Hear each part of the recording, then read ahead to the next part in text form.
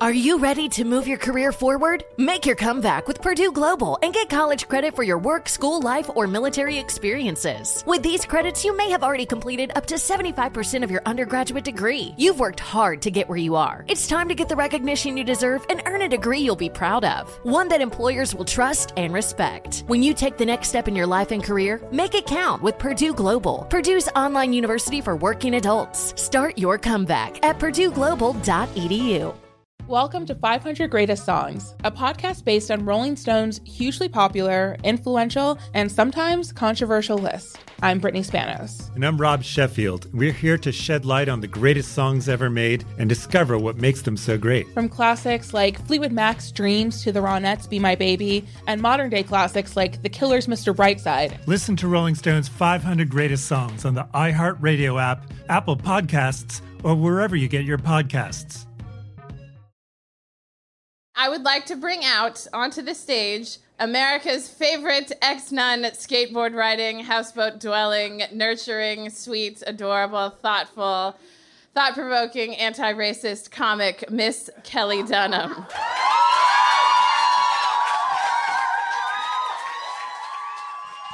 From Rococo Punch and iHeartRadio, this is The Turning. I'm Erica Lance. There are still 4 episodes left this season, but today we have a bonus for you. It's a little different. So, like most of you, I used to be a nun. Very relatable. It's very relatable in stand-up comedy to get up and start to talk about how you used to be a nun. And people, like sometimes in straight clubs, people will be like, oh yeah, whatever, Sister Mary Boldyke. But I used to be a nun with the outfit and everything. You know Kelly Dunham from previous episodes. She's a former sister whose mistress told her she walked like her shoulders were angry. But there's so much more to Kelly's story. All these twists and turns. Some of my happiest childhood memories were learning words. I remember asking my mom, what does ambivalent mean? She goes, well, when you feel like you both love something and maybe don't love it so much all at once. And I was like, oh my God, that's exactly how I feel about you.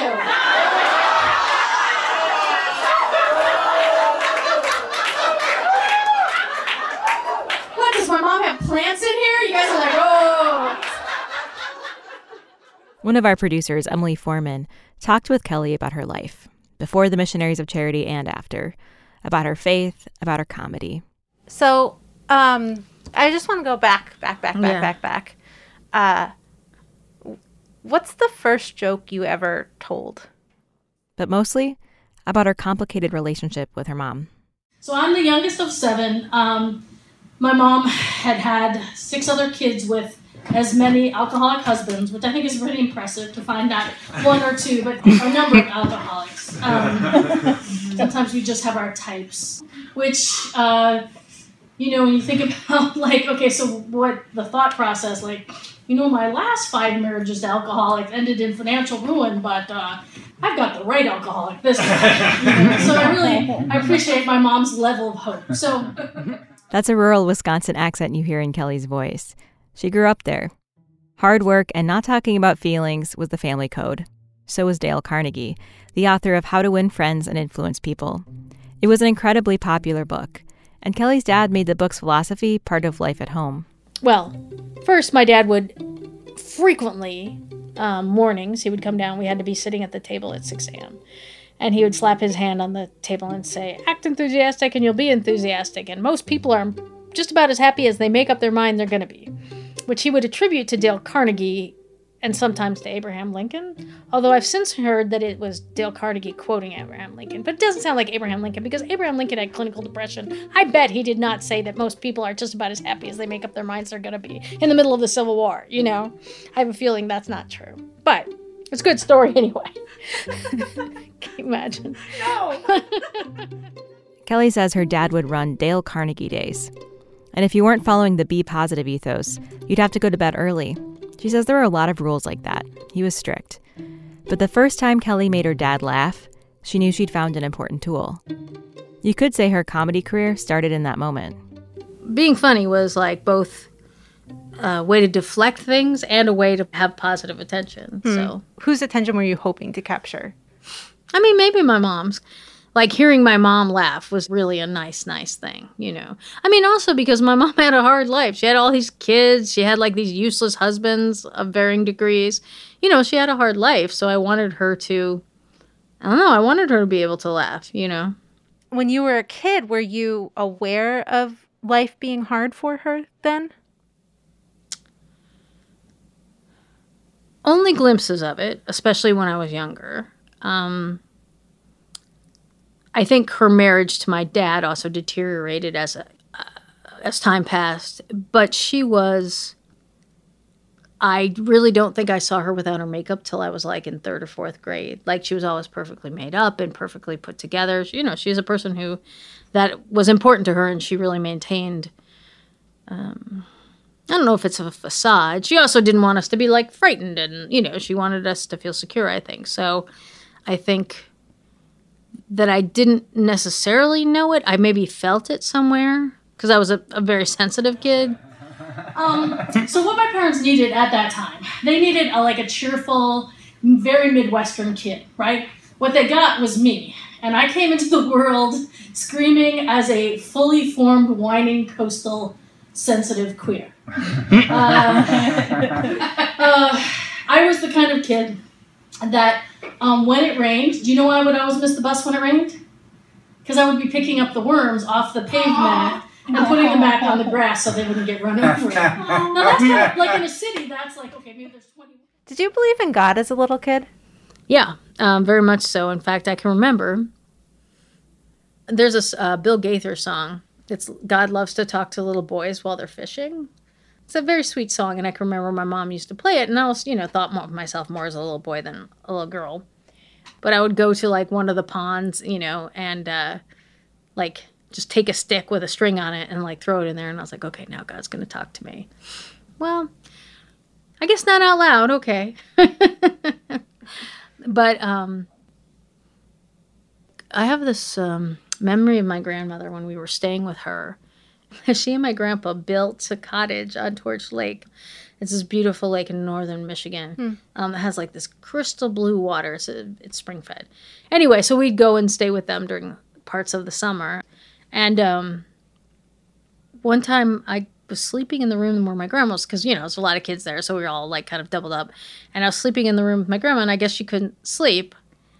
And so she was praying aloud about all of us. And then I remember she came to me, and I was like, oh, I got to lay really still. And, you know, she was praying for me.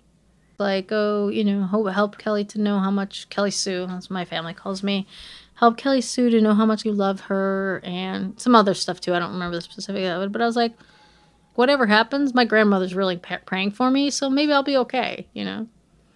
That was, like, probably when I was 8 or 9. Were you worried you weren't going to be okay? Well, I think there was like, obviously I didn't fit in with my family, right? I was like, my parents really tried hard with the gender stuff. Like I was so clearly like a little boy growing up, you know? And they tried really hard, but also like the world was against that, you know? Even now the world is against that. So doing better, but. Yeah. And also they were worried for me. Like I think they thought that the world was going to crush me, you know? But they just didn't know what to do. It was like, who gave it? You know, it was like somebody gave them a Wolverine to, you know, to raise. Oh, what do we feed a Wolverine? We don't know. And so, so you moved from Wisconsin to Florida. And at this time, what's your faith situation? So my mom wasn't, you know, when we were little, was not a Christian, but she became a born-again Christian. And then when we moved to Florida, my mom sent us to a Christian school, and everyone was like, oh, okay, like this is a queer kid in the making, let's see what we can do. And I got actually really involved in my church, and, you know, I would say that I was interested in what God wanted for me in my life, and I felt like, oh, well, if there's a God, there must be some reason for me, you know. I don't really know what it is, but there must be like some reason that I exist and there's something I'm supposed to do. When I was in high school and most of my peers were drinking Zima, it was the 80s, and giving each other what I now know to be was horrible blowjobs. I was attending church 3 times a week, wearing a "No Surfing in Hell" t-shirt and asking complete strangers, "Excuse me, have you accepted Jesus Christ as your personal savior?" I was a big bananas born-again Christian, and my mom was a big bananas born-again Christian, so that made her really happy. Except for I was also a big, huge, lifelong tomboy, and that made her very sad. One day, Kelly came home and found a note from her mom. It said, "This sounds like something you would love." And there was a glossy brochure for a missionary training program, the Lord's Boot Camp. Kelly looked at all the pictures of smiling teenagers and thought, "Oh my God, this looks like something I would love." When I arrived at the Lord's Boot Camp, it was essentially an unimproved Florida wetlands. And we washed our clothes by hand in sulfur water we pumped. And also, the place that we were supposed to wash up, they called it God's bathtub, was just this little area of the swamp that was attached to another area of the swamp with this tiny little drainage ditch, and in the other area of the swamp were 2 alligators. When we questioned our leaders about it, they were like, "Now, do you really think that those alligators are going to eat 500 teenagers?" And I don't really think any of us thought they were going to eat 500 teenagers. But doesn't even one seem like a lot? One of the main features of the camp was an obstacle course. They'd run it at 5 a.m. every morning. There was a series of physical challenges based on biblical themes, all designed to help them become better disciples. The last obstacle in the obstacle course was just called the wall, and it was a series of walls. And they each were painted with something we would have to get over in order to effectively serve Jesus. It started with lust, and then pride, and then gluttony. And the last wall was sexual confusion.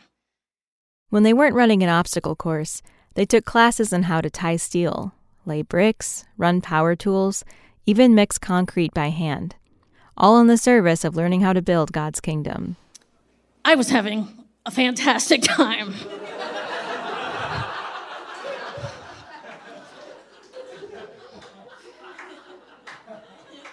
It was an entire summer of being a tomboy. And I returned home with this newfound zeal, also with a new haircut. I had a spiral perm, and I had also attempted to bleach my hair surfer blonde with actual bleach, which meant by the end of the summer, I couldn't even get a comb through it. So one of my fellow team members took a razor and trimmed off almost all the hair on the sides and a lot of the hair on top, which of course, leaving me a rat tail in back, and I looked fantastic. When I walked onto my mom's front porch, dragging my stinky backpack, I said, "Mom, don't I look like a new person in Christ?" And she said, "You look a lot the same." So the teen missions thing is like a general evangelical thing, but it was being used as like a de facto conversion camp. Like my mom had hoped that I would come home, changed. I mean, they had these classes on, like From Grubby to Grace and God's Gentleman, which now I realize were like gender appropriateness classes. It was like, just like the world's toughest summer camp. It was like if the Missionaries of Charity ran a fucking summer camp. That's what it was like. So, who did she want you to be? I don't know, maybe her. Like I think she was worried. She never thought of me as like a masculine female. She thought of me as like an ugly female, right? And my mom was a very beautiful person. She was a very attractive person, and that helped her in life. She knew how to use it. She knew how to use that attractiveness, and it was her kind of her shtick, See, I can remember watching my mom put on her makeup her whole life. Like I watched her put on her makeup and talk to her while she put on her makeup. I mean, even the smell of makeup like makes me think of my mom, And so what were you searching for then in joining the MCs? Like, I was looking for a life that made sense. And what did your mom think of you joining? I think, she wanted me to have health insurance, so she was a little bit like, okay, So you already know Kelly joined the MCs and it didn't work out. But what did her life look like after she left?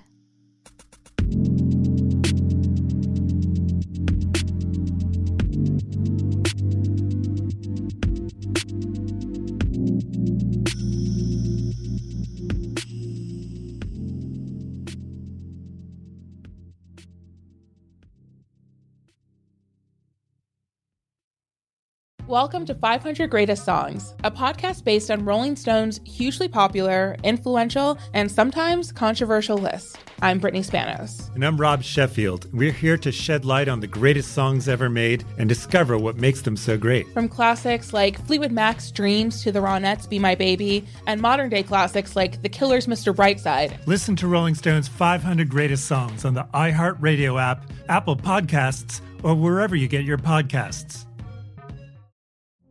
Witness the dawning of a new era in automotive luxury with a reveal unlike any other as Infiniti presents a new chapter in luxury, the premiere of the all-new 2025 Infiniti QX80.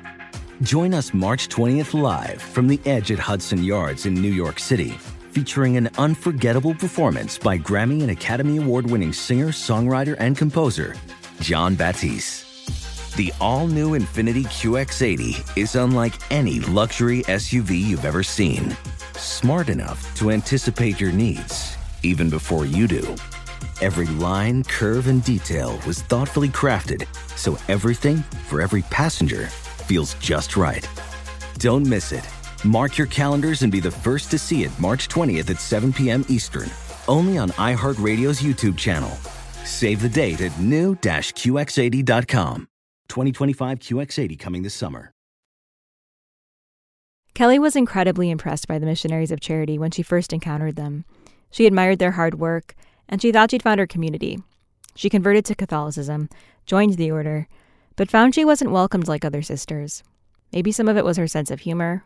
Maybe it was her appearance or her angry shoulders. One sister described her as scary. And in the end, not fitting in took a toll on her physically. She left. Flunked out, as she puts it. Yeah, I was so sad when I left. You know, because I was like, all right, well, do you guys think this is working out? And they're like, let us think about it. No. You know what I mean? Like everyone else that left, they were like begging them to stay. Not me. They were like, bye. And I remember my mom was with my sister when she picked me up. She was like, you seem like you're grieving. Like that was the word she used. And I was like, well, first of all, it's like this big dramatic, goodbye, I'm off to marry Jesus, goodbye. Oh, hi, I'm back now. You know what I mean? Like, so first it was like kind of anticlimactic, but it wasn't even just that. It was just like, it just felt like you're here. Oh, here, Jesus, here is my life. I give it to you. And Jesus is like, smack. Nobody wants your dumb gift of your dumb life, you know. After she left the MCs, she started nursing school, joined a softball team, and spent time with the Catholic Worker Movement, a progressive faith-based group. And she was talking to a friend there one day. And she was like, Kelly, like, I know people who are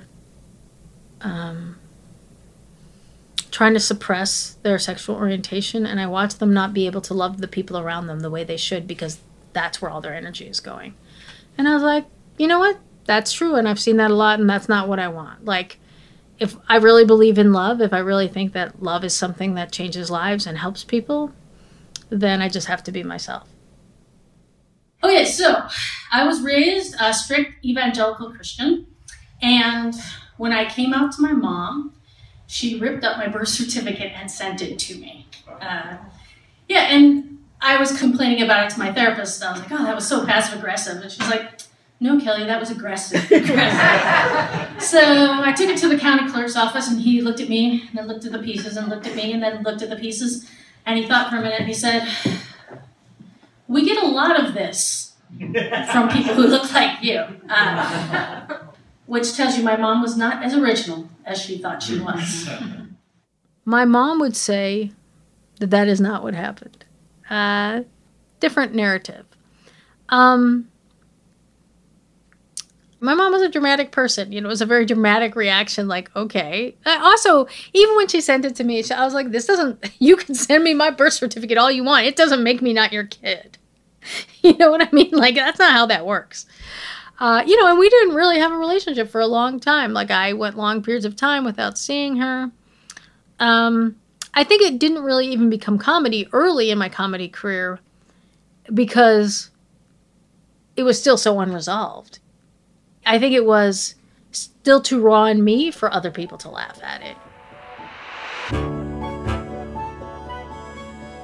Kelly met Heather at the Newark Airport Hotel during a queer conference. They both went to Christian high school. They both knew all of the words to the chorus of The Trumpet of Jesus. And that was that. they started dating long distance. At the time, Heather was in remission from ovarian cancer. Within the first 6 months of their dating, it came back. Heather would call Kelly to get through the night, to keep her distracted with stories and jokes until she could take her next dose of a heavy painkiller. It became clear that she was going to die. Maybe not right away, but eventually. This wasn't a long-term relationship. And Heather struggled at first. She was like, well, who starts a relationship when they're so late in life? It just doesn't seem like it follows the rule book. I think she didn't know if I was going to be able to stick it into the end. I knew I was going to be able to stick it into the end. I knew what I'd been through, But there was something really beautiful about being able to be the right person at the right time. That was in the same way that the mission as a charity just felt this is what I'm supposed to be doing. This is I'm answering this call. I felt like I was answering the call. We kind of tried to have a sense of humor about it or in the house. I'm a stand-up comic and she was a total smart ass. So in between the two of us, for example, one day when she had been on chemo for a long time and she wasn't feeling that well, and I called her from the supermarket and I said, is there anything I can bring you? And there's this long silence and she says, yeah, how about a 1/4 pound of the will to live? And I was like, oh my God. Fine.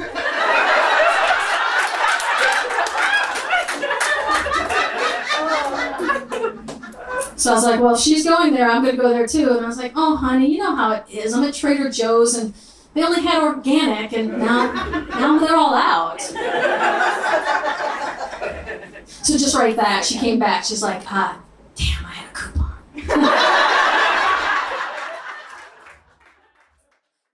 Kelly calls the day Heather died Pudding Day. Heather chose to end her life, surrounded by chosen family, with a lethal dose of medication mixed into a pudding cup. All this time, through the relationship, Heather's illness, nursing school, comedy sets, Kelly's relationship with her mom remained strained, until her stepfather's dementia became worse, and she flew home to help.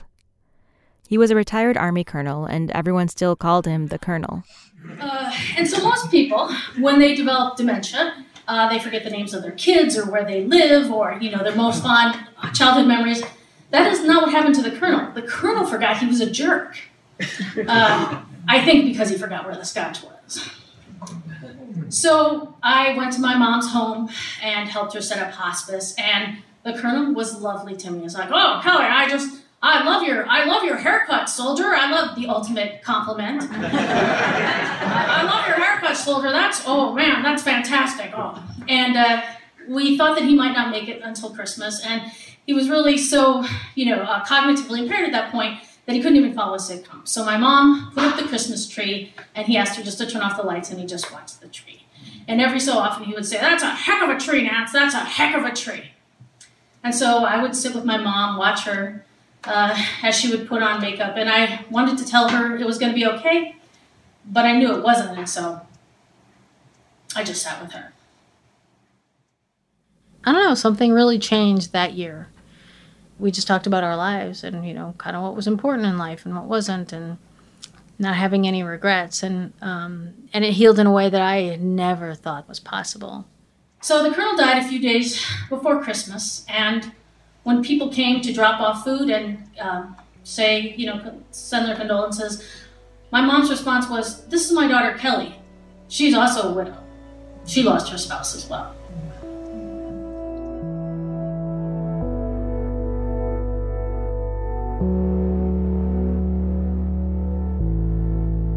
What's a moment that happened that you would have never expected to have had with your mom? She came to watch me perform at the Stonewall Inn in June. The story of Kelly's mom at the historic Stonewall Inn in a moment.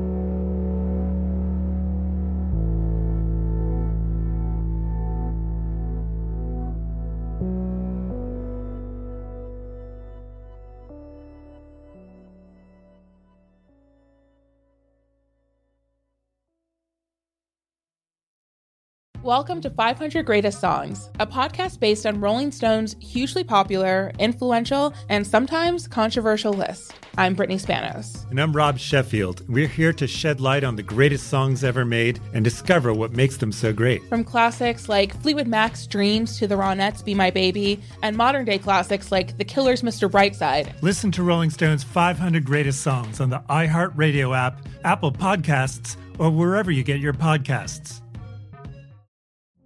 Witness the dawning of a new era in automotive luxury with a reveal unlike any other as Infiniti presents a new chapter in luxury, the premiere of the all-new 2025 Infiniti QX80.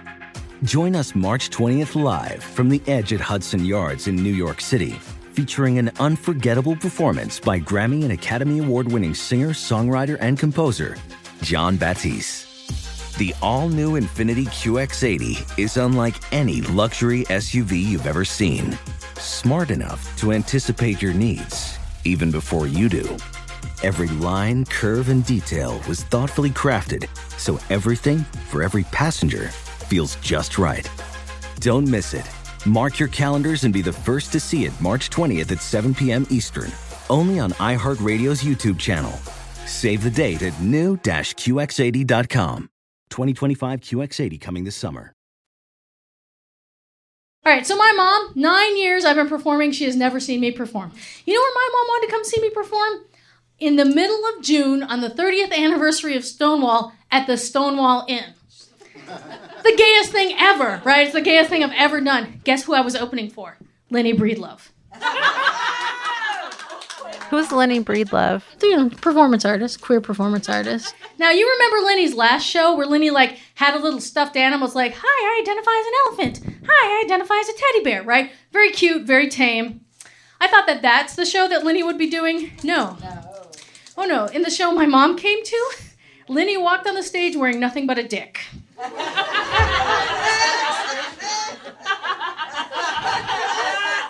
And also, for no apparent reason that I could figure out, there was 20 minutes of Lenny peeing into a bucket on stage. Now, if you've ever been upstairs at the Stonewall, you know that the stage is maybe 2 or 3 feet from the front row where my mom was sitting. So I'm sitting in the audience thinking, my mom and Lenny Breedlove are having a golden shower scene. And then I said the words I have not said before or since. I turned to a friend and I said, could you please get my mom some more wine?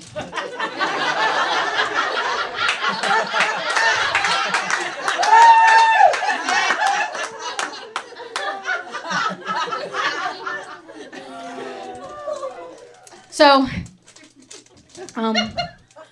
we got through that incident more or less okay, but oh, the questions the next day at breakfast. So she's trying to figure things out, right? So she's like, so there was a woman dressed like a man, sitting on the lap of the woman dressed like a man? Is that the way it always is? By this time, Kelly had met her partner Cheryl, a writer and a poet. Cheryl was at the Stonewall performance too, and Kelly introduced her to her mom. She was like, she's beautiful. And I was like, yeah, I know she's beautiful. Yeah. She was like, Kelly, in your subculture, and I was like, I didn't even know she knew the word subculture. In your subculture, are you considered attractive? And I was like, yeah, Mom, actually in my subculture, I am considered attractive. There's some women that want to date a masculine female. And she was like, oh, I didn't have any idea. And that actually just made her so relieved, you know. And I think she started thinking me as more her son than her daughter, and I think that helped too. Wow. Yeah. I was curious if that moment at Stonewall, at that performance, if seeing your mom there and your friends there and your girlfriend there, all hanging out, having this time, does that sort of when I think back of you as a teen having these questions about your purpose, you know, that moment, were you sort of done in your searching and did you have answers? I felt happy for sure. I mean, I think, you know, I don't know if anyone's ever done in their searching, you know. it was a moment that I felt like a lot of people worked really hard to get to that moment, help me get to that moment, like my mom's gay hairdresser. My mom had been watching Ellen for a long time. Lenny even, who, like, when they saw my mom, just gave my mom a big hug, like they'd been waiting their whole lives to hug each other. It seemed like there was some people who were interested in me and her being happy and me and her being friends. And that seemed really nice, And also that she got to experience it. She got to experience what it feels like to be loved by chosen family. And then, unbelievably, Cheryl was diagnosed with Hodgkin's lymphoma. And how did your mom and Cheryl get along? Oh, my mom loves Cheryl. Yeah. Yeah. Like, when Cheryl started chemo, my mom bought her bunny slippers and, like, fussed over her. And, like, my mom tried really hard to, like, give Cheryl some mom energy, and Cheryl really appreciated that. And I appreciated it. And even my sister was like, weren't you jealous? And I was like, no, in a way that's, like, perfect, because I get to observe that love towards somebody I love, and it's not complicated the way it would be between us, Yeah. So I actually really appreciated that. Kelly says that whenever there's a tragedy in her life, she does a show. When Cheryl died, she booked a whole Southern comedy tour. I don't know how people get through stuff without having an outlet of writing about it and performing about it and trying to make it funny. I don't really know. It just seems like, wow, that seems brave. One of the things being involved with somebody who has a serious illness is I really feel like it gives you a perspective. It definitely challenges the assumptions that the universe is a good place, right? Definitely challenges those assumptions. Like, like those bumper stickers that say, God is good all the time. I'm like, well, I'll buy the God is good, but I don't know about the all the time part, right? Because some kids get leukemia and some kids get a pony, It's okay, you can laugh at it. My therapist totally does. Kelly lives in Brooklyn in an apartment she affectionately calls Queer Study Hall. There's always a revolving door of friends coming through. She's a community school director, and she works part-time as a nurse. And she's developing a new comedy tour, 50 churches in 50 states. As for her faith, Kelly stopped going to church after her time in the Missionaries of Charity. Actually, if you look at the world, it does seem like there is a God, but it seems like God hates us, right? That's what it really looks like. The Haiti earthquake and then a cholera epidemic. Come on. But after a while, she discovered it was actually harder not to be involved in a spiritual practice than it was to do it. Why fight it? So she found a church in New York, a very open church. In fact, she says the pastor once said that even atheists are welcome. And I was like, I think this is my church. The church where they don't care what you believe in. But that almost, in a sense, doesn't matter. What matters is, like, the community and the connection and trying to find meaning, The meaning is, like, for me, the meaning is the spirituality, like trying to find meaning in, like, whatever I experience, like try and convert whatever difficulty it is into something that can help other people.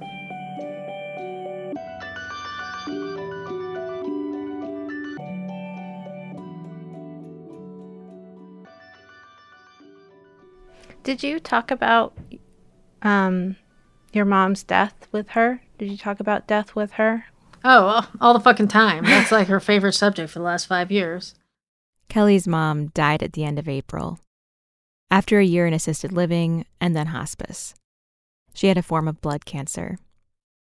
Kelly flew to Florida to be with her. Her mom didn't ask her to come because, as Kelly says, she's not a complainer, but Kelly went anyway. When we were kids, like, I can remember her being like, don't put me on a machine. And we're like, Mom, we're just going through the McDonald's drive-thru right now, but okay, don't put you on a machine. Got it. And she always said, I'm not afraid of dying. I'm afraid of suffering, and I'm afraid of being alone. Every conversation for the last year, she said they shoot horses, don't they? She really was like, wow. I think it made her really, she had a very honest relationship, I think, with God. But, she always said, like, I just keep asking, why am I still here? Kelly talked to the staff at the assisted living facility, and they'd say things like, I love your mom's laugh. And I just want to tell you this great thing your mom did for me. At one point, even the director of the facility was in tears talking about Kelly's mom. So Kelly had an answer to her mom's question. I came back and I was like, Mom, like I can't tell you why you were here, but I can tell you like why God gave you this extra year that has been so difficult. But I can tell you that you made people's lives, people at a assisted living facility in Florida in the middle of a pandemic, the epicenter, right? You made their lives easier in some of the hardest times they will ever imagine. I was like, you changed, like you brought light in this like terrible, difficult year. And I was holding her hand when she died, so she got what she wanted, so she wasn't alone and she wasn't suffering. So do you think that your time with the Missionaries of Charity, all this sitting in silence with others, helped you be there for your mom? I mean, sure, you spend years doing that, you develop that capacity, and you develop also that it's not an uncomfortable thing. Like, we could be quiet, Even like one of the hospice doctors was like, yeah, usually when you come into a room, people are just like, and there's an unconscious patient, people are just chattering at them or talking around them, even though we know that hearing is the last to go. And I was like, well, there's not some secret I need to tell my mom now. Like, we've known she was going to die for a long time. And she, we've said what we needed to say. Like, what else am I going to say now, But I think, like, the comfort with silence is... I guess the two things are like, being a nun and also stand-up comedy. Because definitely stand-up comedy, you have to, when you have to wait for the laugh, that silence feels like a really long time. But if you can hold the silence, you'll get a bigger laugh. So, I don't know. I hadn't thought about that before. And so now people ask me where I am theologically. And I don't really worry so much about the afterlife, except for maybe that it just sounds exhausting, like another life after this one. I only want that if I can sit on a couch and watch HBO documentaries. Otherwise, I'm out. But, there was an attraction of baby butch nuns and priests in drag and groovy smelling incense. But also there was the wonder of thinking you knew all the answers, and that if everyone thought like you, the world would just be fine. There was a lot of power in that. And sometimes, even now, I'll hear a hymn being sung in a Catholic church as I walk by, and I'll get kind of nostalgic. And I'll think, oh, well. And then remember, I was married to that guy, and he was a little bit of a jerk. I'm Kelly Dunham. Thank you.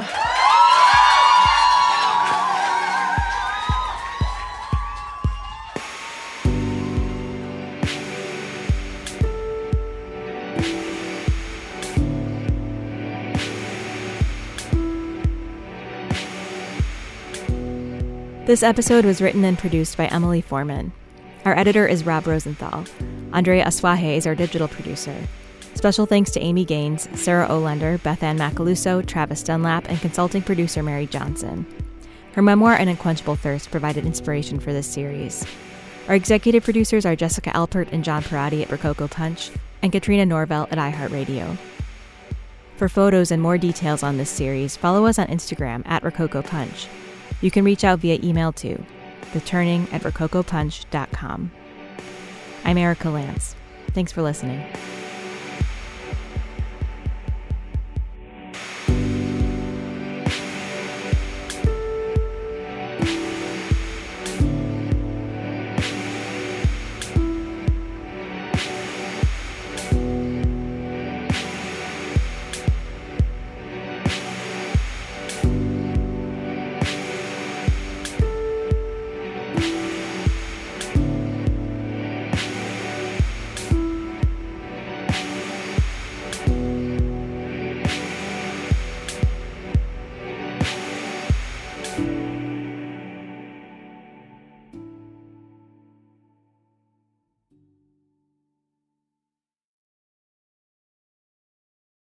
Welcome to 500 Greatest Songs, a podcast based on Rolling Stone's hugely popular, influential, and sometimes controversial list. I'm Brittany Spanos. And I'm Rob Sheffield. We're here to shed light on the greatest songs ever made and discover what makes them so great. From classics like Fleetwood Mac's Dreams to the Ronettes' Be My Baby, and modern-day classics like The Killers' Mr. Brightside. Listen to Rolling Stone's 500 Greatest Songs on the iHeartRadio app, Apple Podcasts, or wherever you get your podcasts.